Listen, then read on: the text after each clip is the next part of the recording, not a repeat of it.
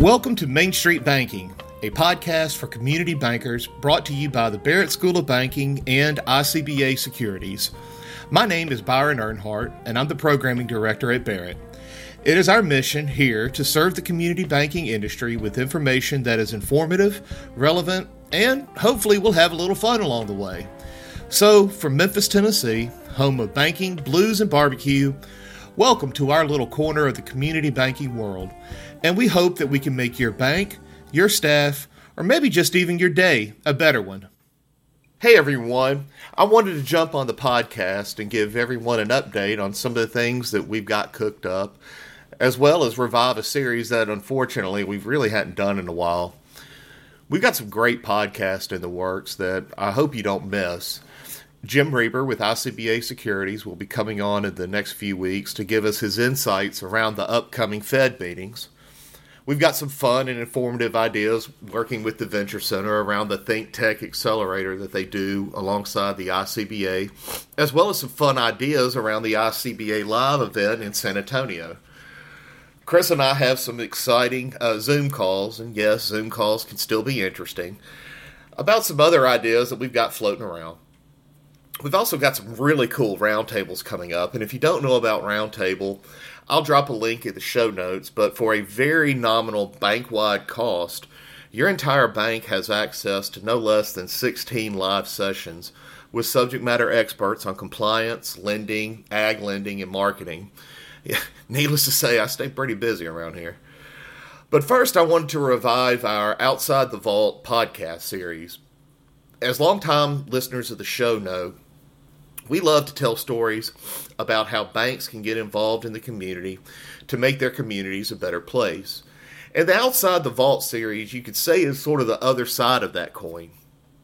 It's really the cool things that are going on in communities that fit into where I think banks can get involved with. So, as the name implies, it highlights things that are, quote, outside the vault, or outside our normal way of thinking as bankers. Now, yesterday, January 25th, I had the really cool opportunity to judge the district DECA competition. Now, we promised that we would not share student information or anything about the scenarios that they had to do, so obviously I'm not going to do that. But that's not really what I wanted to talk about here. First is a little bit of a background. DECA, this quote from their website, DECA prepares emerging leaders and entrepreneurs for careers in marketing, finance, hospitality, and management in high schools and colleges around the globe. Did you hear that? Marketing, finance, and management? Okay. Some of you may have had DECA chapters in your high school, or you may have chapters in your local high schools where you serve. I gotta admit, we had one at my high school, and now I kind of wish that I had gotten involved with it. But regrets aside, here's what I learned today. This younger generation has some outstanding business leaders with outstanding inherent skills that would blow you away. You know, I've been training bankers off and on for many years now, either here at Barrett or when in branch management or just around the branch as a lender. There were some of the kids that I saw today that, if quite frankly, if age permitted, I would hire them today, put them on a desk making loans and engaging with customers today. You can teach them the banking, particularly with a partner like Barrett, nudge, nudge, wink, wink.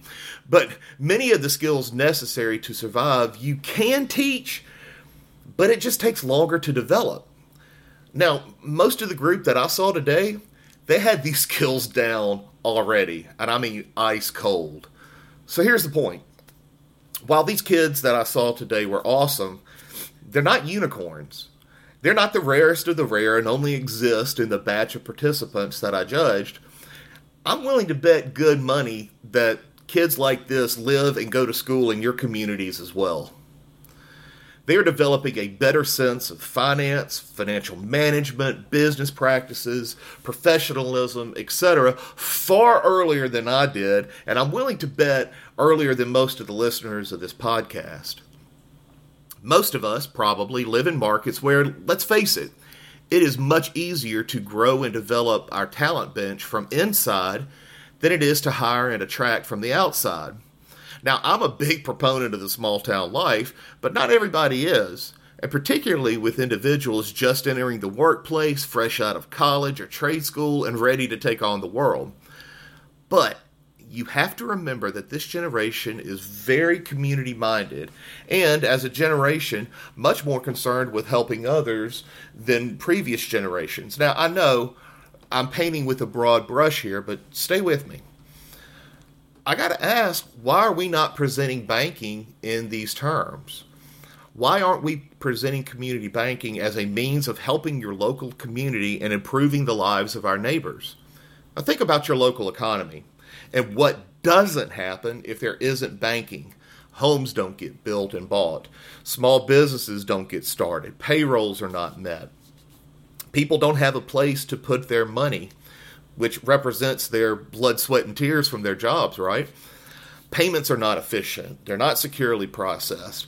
Even niche areas like ag. I've always said that the biggest economic infusion in my community that's heavily ag-based was the approval of the production lines. Payrolls get met. Seed and chemical companies, local businesses where the farmers shop. Does all of that support the betterment, the well-being of our neighbors? Absolutely. If we don't tell that story in our local communities, though, who will? How do we leave this thing we call community banking to the next generation? You think about it in another way, it's community-based succession planning. Now, when my son was younger, his class, first grade, I think it was kindergarten, his class dressed up like community heroes, and they learned about the police department, the fire department, the waste management department, and I couldn't be more thankful that they did. It was awesome. Those are heroes that definitely need celebrating and need more of it, quite frankly. But I was a little shocked, I guess, when I suggested that he dress up like a banker one day. His reply, and I'm quoting, "Daddy, you're not a hero in the community." Ooh, a gunshot. Now, admittedly, let me first off say, we should 100% celebrate and acknowledge those that put their lives on the line for us. Absolutely. But to say that we're not heroes in our community, that's a tough pill to swallow. And to make this even more practical relative to the bank today, students are becoming much more financially astute than we were, and at a much younger age. The students that I saw today had a better grasp of financial matters than I did at their age, and remember, I was basically raised in a bank. If you, the community banker, is not fostering that growth and fostering it in a way that they can understand and relate to, then all those non-bank lenders, those digital banks, those big bad fintechs that are out to take us out, they win. They'll reach that generation much more effectively and efficiently than we can if we keep going down the same path that we have been. And this thing that we call community banking will die on the vine or, more likely, be swallowed up. So what's the solution? Bankers, get in the classrooms and be intentional and consistent. It's one thing to go once a year and give a talk about why saving money is good and pass out pens and how compound interest works. That's great. We need to do it. But where's the engagement? It's great to sponsor the local sports teams and get your name on the scoreboard. Look, many sports programs don't function without that type of support. It's important. But what does that really do in terms of nurturing the business talent that's in our local schools? And as I often say with material like this, here's where I have to stop, because I don't know your communities. I can give you some good examples. I can tell you about some things that I've seen or heard about in other communities, but at the end of the day, you know your communities better than I do. But that being said, I challenge you to get involved in your local communities in a meaningful, engaging, and consistent way. Make bankers like yourself a local hero, even a superhero. And groups like DECA form a great foundation for this. Get involved with the local DECA sponsor. Contact DECA about starting a chapter. I promise you, as a teacher myself, admittedly at the collegiate level, we're always hunting for guest speakers. Like podcasters, we always need content. It frees us up from having to come up with lectures. Host of financial literacy classes for adults and students. Look, the Fed has some awesome resources around this very topic. You don't even have to come up with the material. Fed has it already done for you. But the point here is, like our own kids, if you're a parent, it's about spending meaningful and consistent time with them.